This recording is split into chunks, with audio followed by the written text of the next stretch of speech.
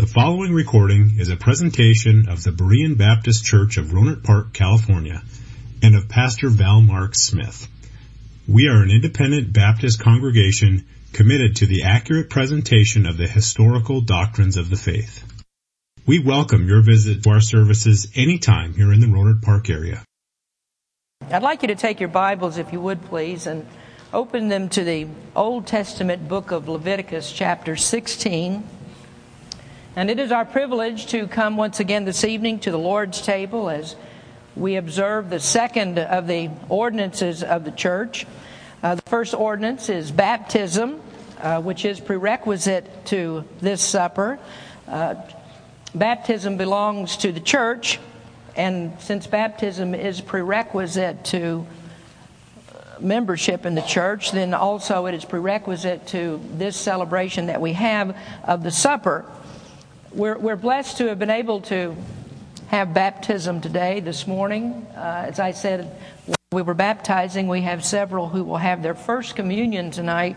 And I hope this is a memorable event, and for those that will take it for the first time, and then, of course, those of us who have taken it down through the years. We're baptized only once, but we're commanded to observe this supper repetitively, and so we are here tonight to do as the Lord commanded. And the Lord's Supper is very highly symbolic, and in keeping with the idea of symbols, I've chosen this passage of Leviticus chapter 16, which is very, very rich in symbolism.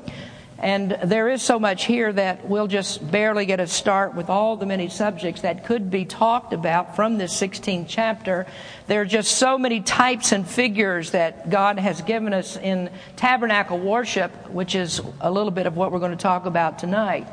Our subject particularly is the Day of Atonement, and that symbolized for Israel it was a national day for the covering of national sins. It occurred on the Jewish calendar only once per year. It was anticipated, very highly anticipated, as one of the most notable of the Jewish feasts, because the sacrifices that were made on this day and the work of the high priest on this particular day was different from any other celebration that we have coming out of the Old Testament. There's just one day when the priest was able to enter into the holiest part of the tabernacle. On other days, there were sacrifices that were made for individual sins of the people. But on this particular day, the focus was the sins of the nation. And this was a day of accountability for all of Israel. And it was a day that was observed, not necessarily celebrated, because this was a very, very somber, serious, a very solemn day. It was a day of death. The innocent would die, and it was very, very serious because the sins of the people were symbolically atoned. And when I think of the solemnity of this day, I'm drawn to Paul's rebuke of the church at Corinth and how they had made the Lord's Supper a drunken, gluttonous feast. And I think that there are too many churches that really don't give the reverence that is due, that they take this ordinance very lightly without contemplating the gravity of the pain and the suffering of Christ that's portrayed in the breaking of the bread and the pouring of the cup. And I like the way that we do it here at Berean because we dispense with all frivolity. If there is anything like that in our worship, we do away with that because we don't want to miss the magnitude of the work that Christ did on the cross. This was a day of atonement. And it's very important that you understand that word atoned or atonement. In the Old Testament, the Hebrew word is kafar, which means to cover. And the idea of a covering is, of course, to keep something hidden. You cover something to hide it. That's one of the reasons that you do it. And that's what atonement does with our sins. It hides them from the eyes of God. And the sacrifice of Christ was atonement because He covers our sins with His blood and He hides them from the face of God. And let me just mention as a side note that the New Testament word for atonement doesn't mean the same as we find in the Old Testament. The New Testament word is only found one time. That's in the book of Romans chapter 5, verse number 11. And the meaning in that verse is not kafar, not covering, like we find in the Old Testament. But this is what Paul wrote in Romans 5:11. He says, "And not only so, but we also joy in God through our Lord Jesus Christ, by whom we have now received the atonement." And the word that's used there is the word katalage, which actually means reconciliation. Now, when you come to the New Testament, the word for atonement is broadened in its meaning, and it takes in other parts of the entire work of redemption. But the Old Testament deals with just this one particular part, and that is the covering of our sins. Now, the King James translators chose to translate katalage as atonement in the New Testament, when the word there should actually be reconciliation. And whether we consider that an error or not, I don't know. If it is an error, it would be a very glaring one, because the translators make Paul to say that we have received the atonement. But strictly speaking, we do not receive the atonement. God receives the atonement, because Christ is the satisfaction of the wrath of God and of divine justice. But we don't pick up the King James Bible and quibble over this particular word, because at the time that the King James translators translated the Greek word, it had taken on a different meaning. It had that broader scope of meaning. And still today, when we speak of atonement, we don't just put the Old Testament meaning on that word, but we do expand it to different parts of the Lord's redemption. And so, with that little bit of background, I'd like to for us to go to our text tonight. And this is a very lengthy portion of Scripture, but it is necessary, I think, for us to read it all, to keep it all together, so that you can see the many activities that took place on the Day of Atonement. So if you'll look in your Bible, please, Leviticus chapter 16, beginning at verse number 1. "And the Lord spake unto Moses after the death of the two sons of Aaron, when they offered before the Lord and died. And the Lord said unto Moses, Speak unto Aaron thy brother, that he come not at all times into the holy place within the veil before the mercy seat, which is upon the ark, that he die not, for I will appear in the cloud upon the mercy seat.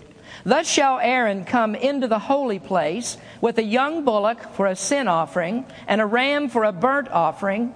He shall put on the holy linen coat, and he shall have the linen breeches upon his flesh, and shall be girded with a linen girdle, and with the linen mitre shall he be attired. These are holy garments, therefore shall he wash his flesh in water, and so put them on. And he shall take of the congregation of the children of Israel 2 kids of the goats for a sin offering, and 1 ram for a burnt offering. And Aaron shall offer his bullock of the sin offering, which is for himself, and make an atonement for himself and for his house. And he shall take the 2 goats and present them before the Lord at the door of the tabernacle of the congregation. And Aaron shall cast lots upon the 2 goats, 1 lot for the Lord, and the other lot for the scapegoat. And Aaron shall bring the goat upon which the Lord's lot fell, and offer him for a sin offering. But the goat on which the lot fell to be the scapegoat shall be presented alive before the Lord, to make an atonement with him, and to let him go for a scapegoat into the wilderness.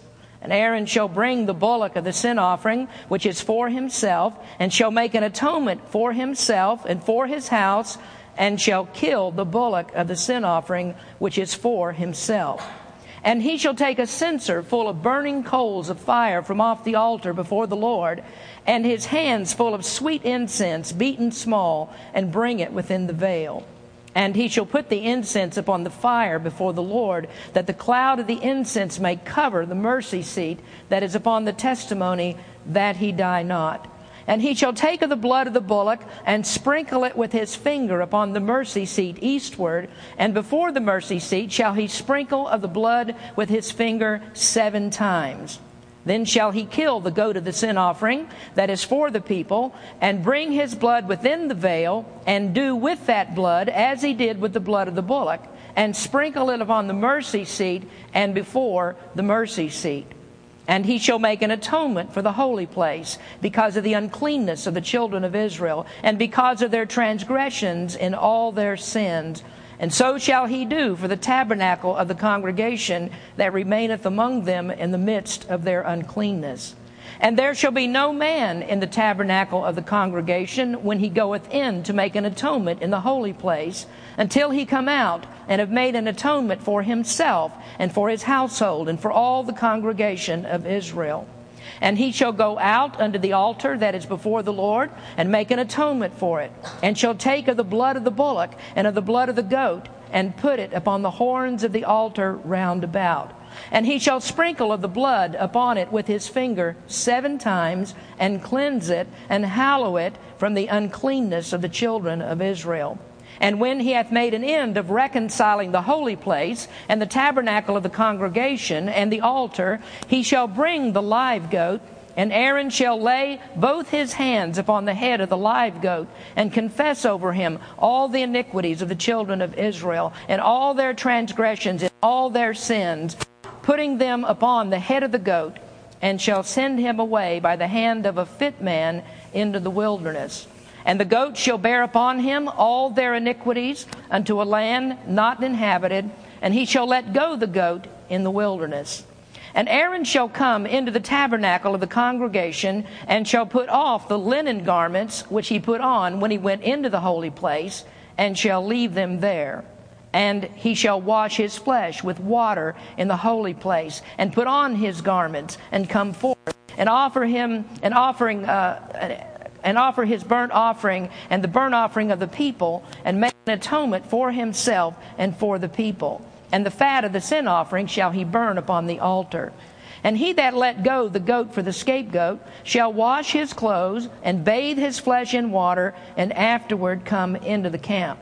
And the bullock for the sin offering, and the goat for the sin offering, whose blood was brought in to make atonement in the holy place, shall one carry forth without the camp, and they shall burn in the fire their skins and their flesh and their dung.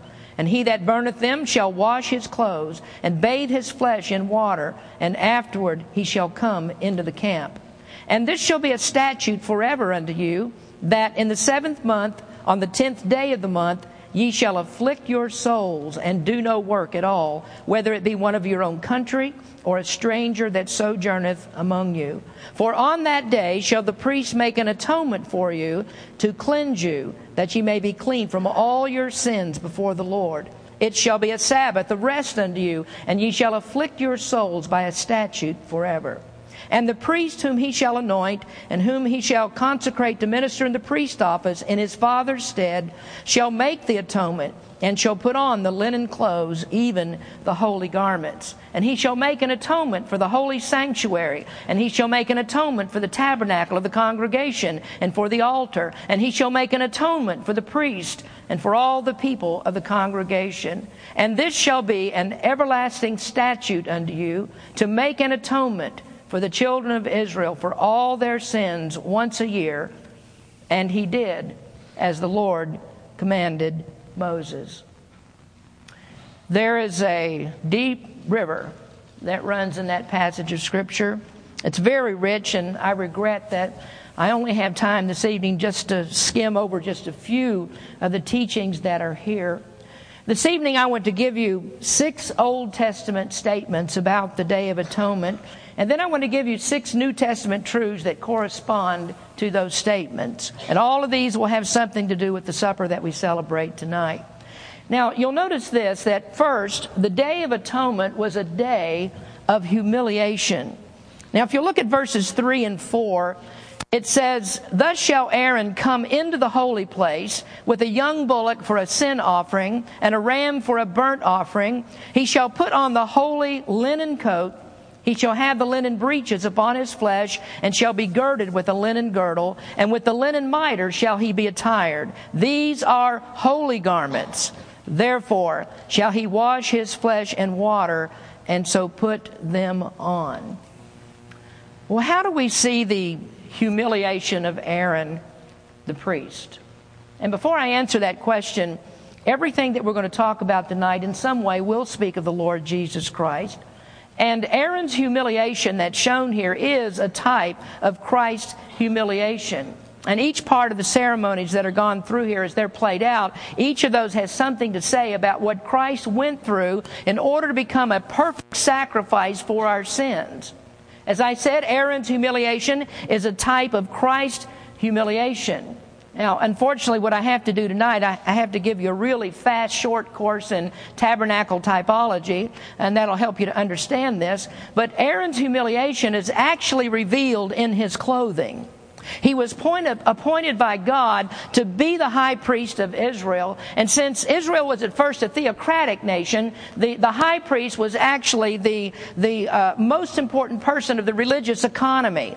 The high priest, of course, would represent the high priestly work that Jesus Christ did for us. And so that position of being a high priest is a very highly exalted position. And because of that, the high priest was dressed in very special clothing, a type of clothing that set him apart from all the other priests that attended at the tabernacle.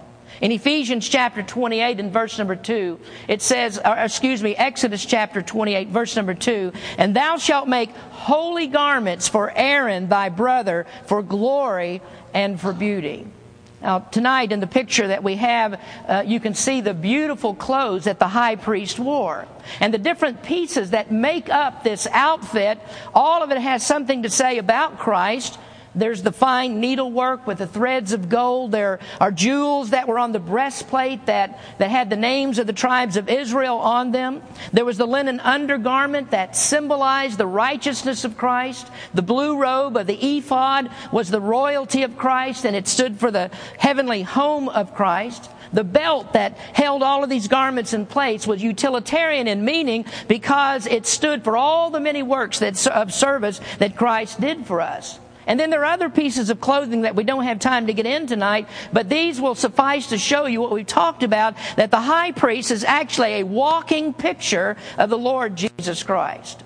Now, as we look at this picture, we're really unable to see all the beauty of those garments, but it's been said that the garments of the high priest of Israel were so dazzling that they outshone the beauty of all of the garments of the high priest of all of the heathen gods.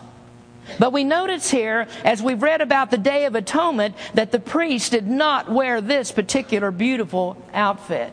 Instead, according to what we see in this next picture, is that he wore just the simple clothing of the other priest. The garments that he wore were ordinary. It was the white linen coat, it was the linen breeches, it was the linen hat. And so the high priest dressed just like the others, and the reason that he did that was because of humility. There was no pride in wearing a special fancy clothing. The priest is a minister. He is a servant of the people. And what he was about to do was perform sacrifice for him and for them. And the work that he was going to do was a very unpleasant, bloody type of work. Now we find in that a New Testament counterpart, a New Testament truth. And the truth is that Christ laid aside his visible glory. We've been studying that in our fundamentals class. In Philippians chapter 2 and verse number 5, it says, "Let this mind be in you, which was also in Christ Jesus, who being in the form of God, thought it not robbery to be equal with God, but made himself of no reputation, and took upon him the form of a servant, and was made in the likeness of men." Jesus was the glory of the Father. He was God of very God, and yet for our sakes, he was willing to step down from that throne of glory to be made in the likeness of men. And when he stepped down, he gave up the glories of heaven, and he never gave it a second thought that he needed to hold on to that power and that prestige that he had, and he just became ordinary. The Bible tells us that he became like a servant made in the likeness of men. And yet when he stepped down, he never surrendered any of his godly attributes. He was God in the flesh. God in the flesh. He was the fullness of the Godhead bodily. And when the high priest took off his beautiful garments on this one day of the year, it didn't mean that he was no longer the high priest. And Jesus, when he robed himself in flesh, did not mean that he was any less God. John chapter 1 verse 14, "And the Word was made flesh and dwelt among us, and we beheld his glory. The glory is of the only begotten of the Father, full of grace and truth." And so on the Day of Atonement, the high priest put aside the beautiful garments in order that he might show Christ. Christ could not suffer for us as a regal spirit in heaven. He had to lay aside all of it to come as a servant in the likeness of men. Now, secondly, the Day of Atonement was a day of sacrifice. And it wasn't a day of just one sacrifice. There were many. Aaron offered a bullock for himself and for his family. There were 2 goats that pictured a sin offering for the people. There was a ram for a burnt offering for Aaron and his house. There was a ram for a burnt offering for the people. And actually, the offering that Aaron made for himself and for his own house has no counterpart in Christ. And that's because Christ never needed to make a sacrifice for his own sins. There was no sin in him. And so he would never have to have a personal sin offering. But because Aaron has to represent Christ, the first thing that he had to do was to go in and make an offering for his own sins. And then when his sins were absolved, that meant that he could actually represent Christ. Now, that sinlessness of Christ is indirectly taught by these offerings. But that's not really where I want to concentrate. I'd rather for us to look at the selection of 2 goats as a sin offering. And we do that because there is a great truth that's taught here that could not be seen in any of the other offerings that were made by Israel. On the Day of Atonement, there were 2 goats that were taken. One was killed, but the other was treated differently. Let's begin reading again at verse number 7. And he shall take the 2 goats and present them before the Lord at the door of the tabernacle of the congregation. And Aaron shall cast lots upon the 2 goats, 1 lot for the Lord, and the other lot for the scapegoat. And Aaron shall bring the goat upon which the Lord's lot fell, and offer him for a sin offering. But the goat on which the lot fell to be the scapegoat shall be presented alive before the Lord to make an atonement with him, and to let him go for a scapegoat into the wilderness. And Aaron shall bring the bullock of the sin offering, which is for himself, and shall make an atonement for himself and for his house, and shall kill the bullock of the sin offering, which is for himself. Now, what Aaron was to do was to cast lots for the selection of these 2 goats. And the reason that was done, so that there wouldn't be any partiality, he wouldn't show any partiality about which goat should be killed and which one would be turned loose. And the one on which the lot to the Lord fell, that was the goat to be taken and killed. But the other goat was to have the sins of the people confessed on his head, and that goat was taken out into the wilderness and turned loose, never to be seen again. And that goat, as we see in Scripture, is called the scapegoat. Scapegoat in the Hebrew is azazel. It means the goat of departure. Now, I have two pictures that I want to show you. The first one is the high priest confessing the sins of the people on the head of the scapegoat. And the second picture is a man leading that same goat out into the wilderness to turn it loose, never to be seen again. Now, 2 goats were used in this picture because one goat would not have been able to represent both aspects of Christ's work. One goat was killed. That represents Christ being put to death on the cross. But the second goat was set free after the sins of the people were confessed on his head. And there is a New Testament truth that is the counterpart to that. It's a very vivid symbolism. And the truth is that Christ removes and forgets sin. The second goat was not killed because sending him away into the wilderness was a symbol that sins are taken away, never to be seen again. And nobody knew what happened to that goat. Nobody really cared. And similarly, Christ carried our sins far away from us, and God does not care to remember those sins any longer. Psalm 103 verse 12 says, "As far as the east is from the west, so far hath he removed our transgressions from us." Romans 8:1, "There is therefore now no condemnation to them which are in Christ Jesus, who walk not after the flesh, but after the Spirit." And isn't that just a tremendous picture? We are justified by the blood of Christ. We are uncondemned because He's taken all of our sins away. By His blood, the Scripture says, our sins are gone. And we can show that tonight as we take the supper in the cup that symbolizes that blood that takes our sins away. Now, thirdly, the Day of Atonement was a day of imputation. The Day of Atonement is a day of imputation, and imputation means to charge to the account of another. And there are actually two sides to imputation. In order for sinners to be justified, the perfect righteousness of Christ has to be charged to our account. Now, during his life, Jesus earned righteousness. Of course, he was righteous because he was God. By virtue of being God, he's righteous, and God is inherently righteous. But that type of righteousness is incommunicable to us. Jesus had to earn righteousness, and he did that by keeping God's law perfectly. And that earned righteousness is the righteousness that is charged to us.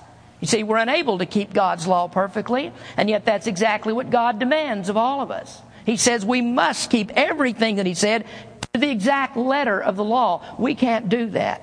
And so Christ had to do that for us. And so it is by his merits, by keeping the law perfectly, that he makes us righteous. We have faith in him. When we believe in him, we're made righteous. And that's simply what's called being justified by faith. If someone were to ask you, is salvation by good works? Well, you being the above average theology students, you would answer that question, yes and no. Don't you love yes and no questions? You can't be wrong. Or yes and no answers. You can't be wrong with those. You would say yes, because the righteousness by which we are made whole again is the righteousness of Jesus Christ that was earned by his good works. It's his good works by which we are justified. And then the answer is no, because there are no good works that we can do. Nothing that we can do can actually justify us. So this kind of imputation in particular is not actually seen in the sacrifice, it's implied. Instead, the other type of imputation is shown here. Let's go back to the scapegoat. Look at verse number 21.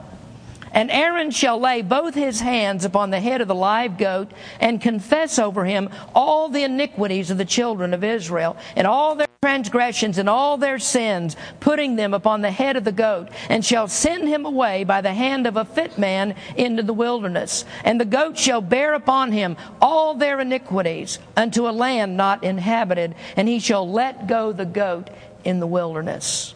And so what is the truth that is taught here? The truth is that God laid our sins on Christ. Jesus was crucified, and God put our sins on him. And there we find the reason why God had to turn his back on Jesus as he hung on the cross. And that's because he was made sin for us. 2 Corinthians 5:21, for he hath made him to be sin for us, who knew no sin, that we might be made the righteousness of God in him.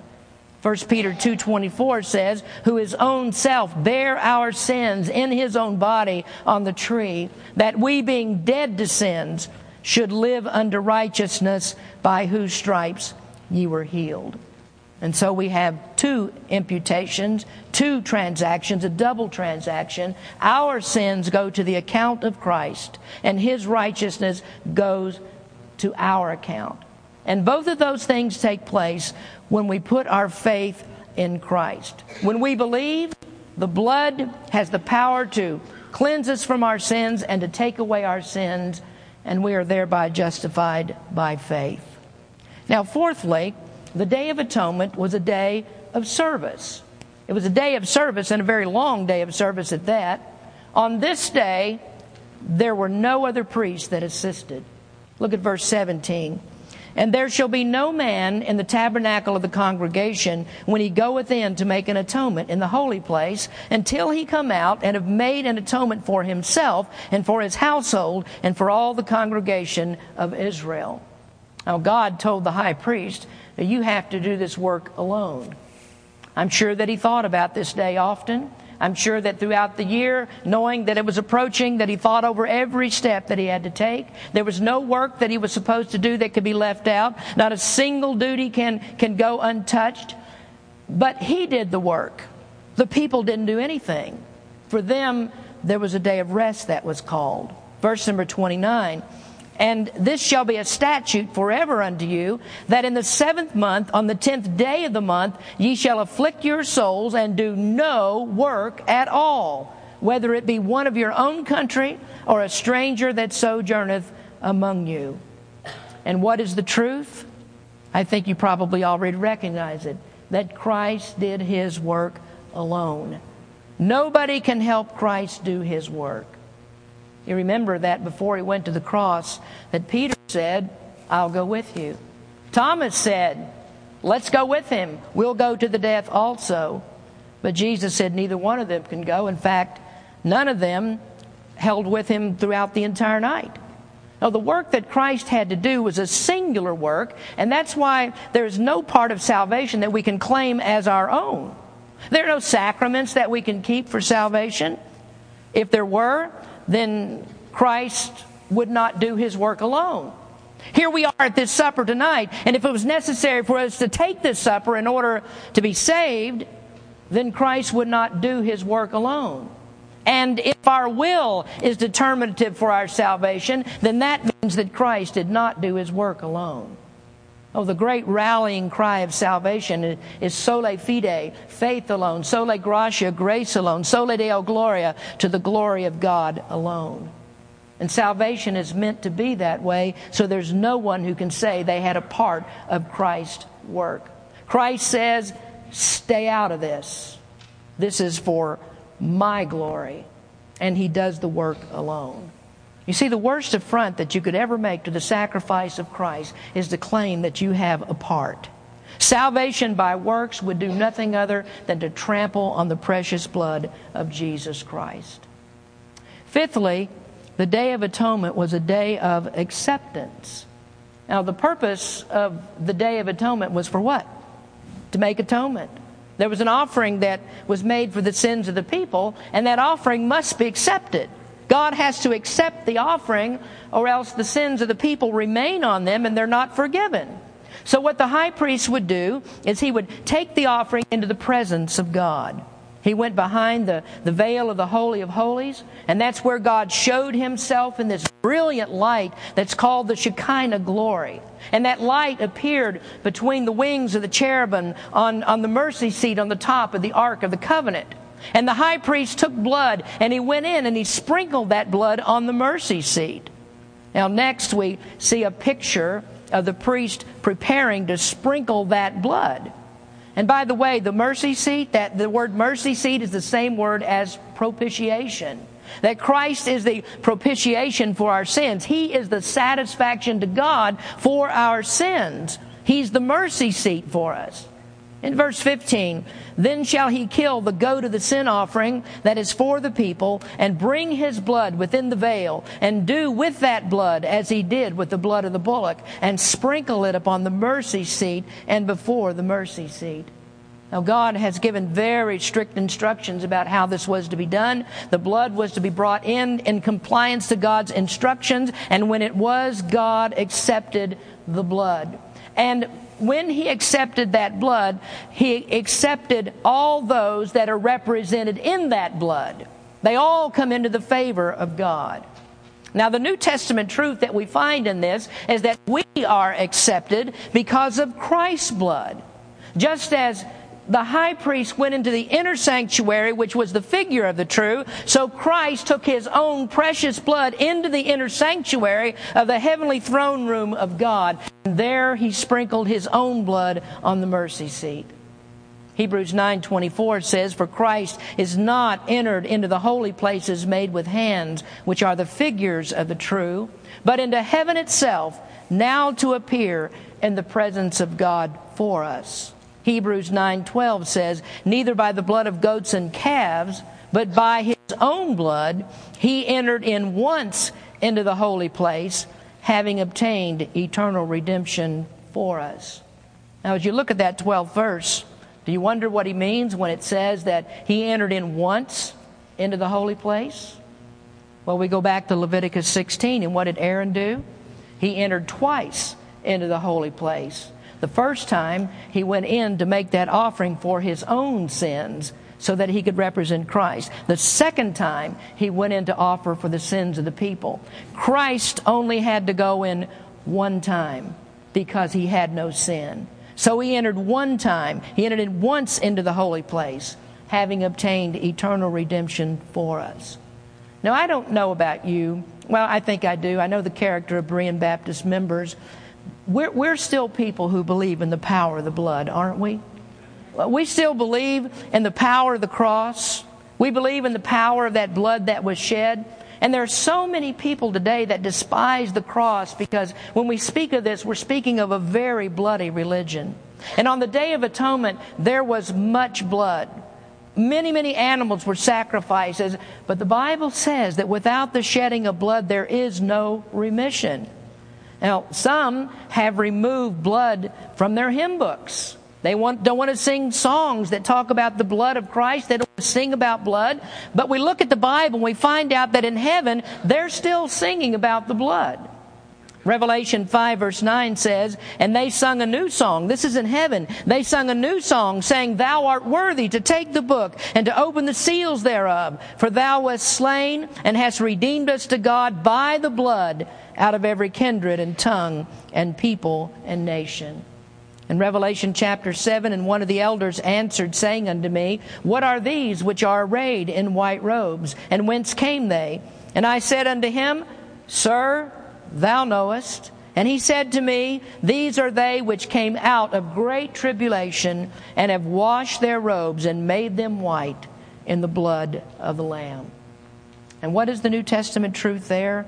What can wash away my sins? Nothing but the blood of Jesus. What can make me whole again? Nothing but the blood of Jesus.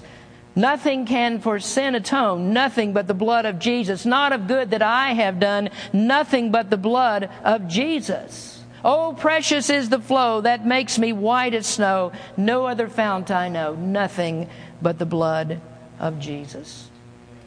And then lastly, it was a day of affliction.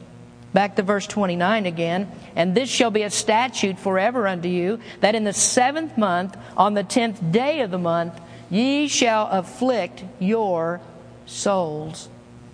Now, while the people watched what the priest did for them, they were smitten with soul affliction.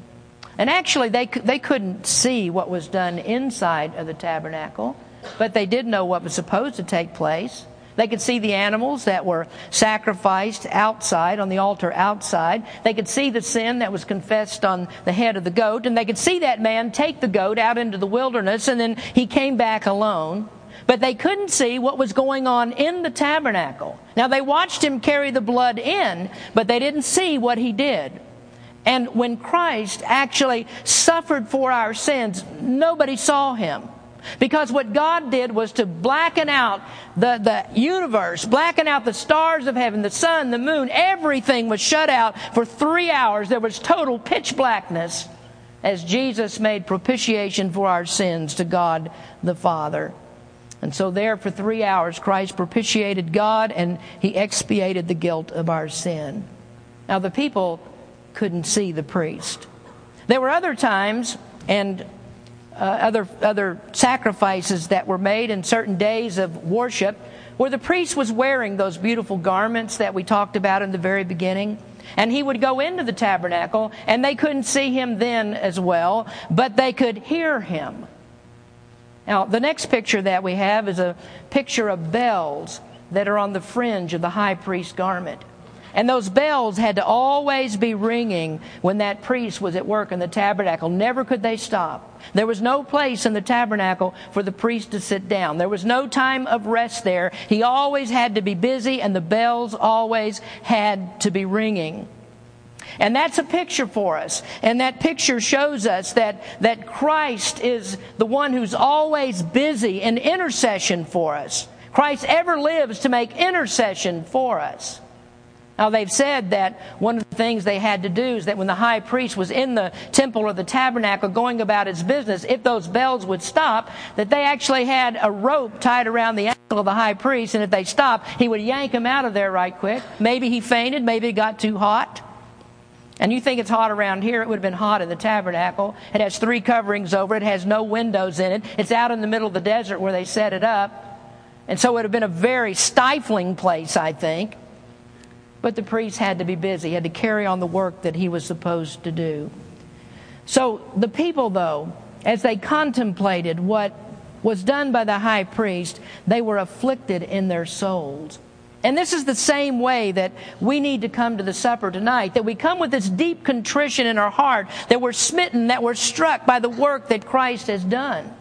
Whenever we sing the songs that we sang, like we sang tonight, and we sing about the blood, or we sing about the cross, or we sing about the sacrifice, we sing about all these things that are attendant to what we do in the supper, I don't know about you, but there are times when my heart drops down to my stomach, that I can't hardly stand to sing sometimes. The tears come to your eyes as you think about what Christ did.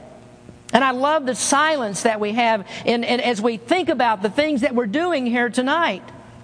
So I wonder, how do people take this lightly? How can they make frivolity of this? And even more, I wonder this: how would a person in Israel skip the Day of Atonement? And how would a person in the Lord's church skip the time when we come together to celebrate this great supper and think about the offering that Christ gave for our sins? So what is the truth that's taught here? Well, the truth is that Christ's atonement is realized through repentance. I mean, how could we ever come to a real understanding of how terrible our crimes are against God unless we look at Christ with repentance of sin? We're wicked and vile sinners, and in order for us to be redeemed, what the Son of God had to do was to come to this earth and offer His own blood as a sacrifice. 1 Peter 1 says, "For as much as ye know that ye were not redeemed with corruptible things, as silver and gold, from your vain conversation received by tradition from your fathers, but with the precious blood of Christ, as of a lamb without blemish and without spot, who verily was foreordained before the foundation of the world, but was manifest in these last times for you." Now God was satisfied with the sacrifice of Christ. Sins were atoned. They're hidden from God under the blood of Jesus. And it's faith in that blood that allows the payment for sin to be applied to you. And you can't have that payment until you realize your sins and you repent of them and you place your faith in Jesus Christ. Now, the Day of Atonement was a symbol, but it was a representation of a much greater day. None of the sacrifices that were made there could actually take away sins. I mean, the Bible says the blood of bulls and goats, that's never sufficient to take away sin. But there was another day that came. There was a day of actual atonement, and that place was in Jerusalem. The day was in Jerusalem at a place that was called Golgotha. And that's where Jesus was nailed to the cross and His blood flowed freely down.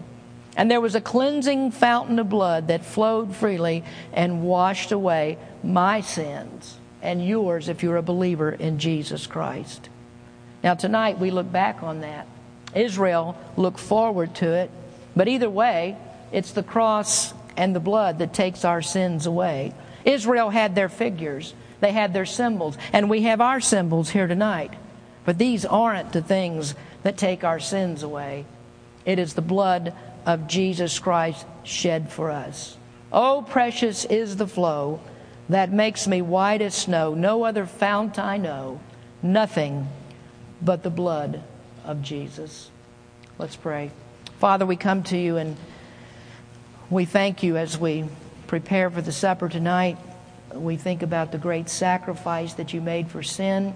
We thank you for Jesus Christ and what great pictures that we've seen in Leviticus chapter 16 to make all these portrayals of what you did for us. The intercession, the sacrifice, all the blood and everything that took place. It all speaks of you. Sins are taken away in the picture of the goats. All of these things speak of our Lord and Savior, Jesus Christ. And we thank you for that. And as we prepare to take this supper tonight, we realize that the blood is represented in the cup, and we realize that the bread represents your body that was broken for us. And we thank you so much, Lord. And we take of the symbols because we do want to remember what you did for us in our salvation. Thank you, Lord, for these things. And we give you praise in Jesus' name. Amen. Thank you for listening to this presentation of the Berean Baptist Church of Rohnert Park, California. If you would like further information about our church, please feel free to call us at area code 707-584-7275 or write to us at Berean Baptist Church, 6298 Country Club Drive, Rohnert Park, California, 94928. Additionally, you may visit us on the World Wide Web at www.bbaptist.org.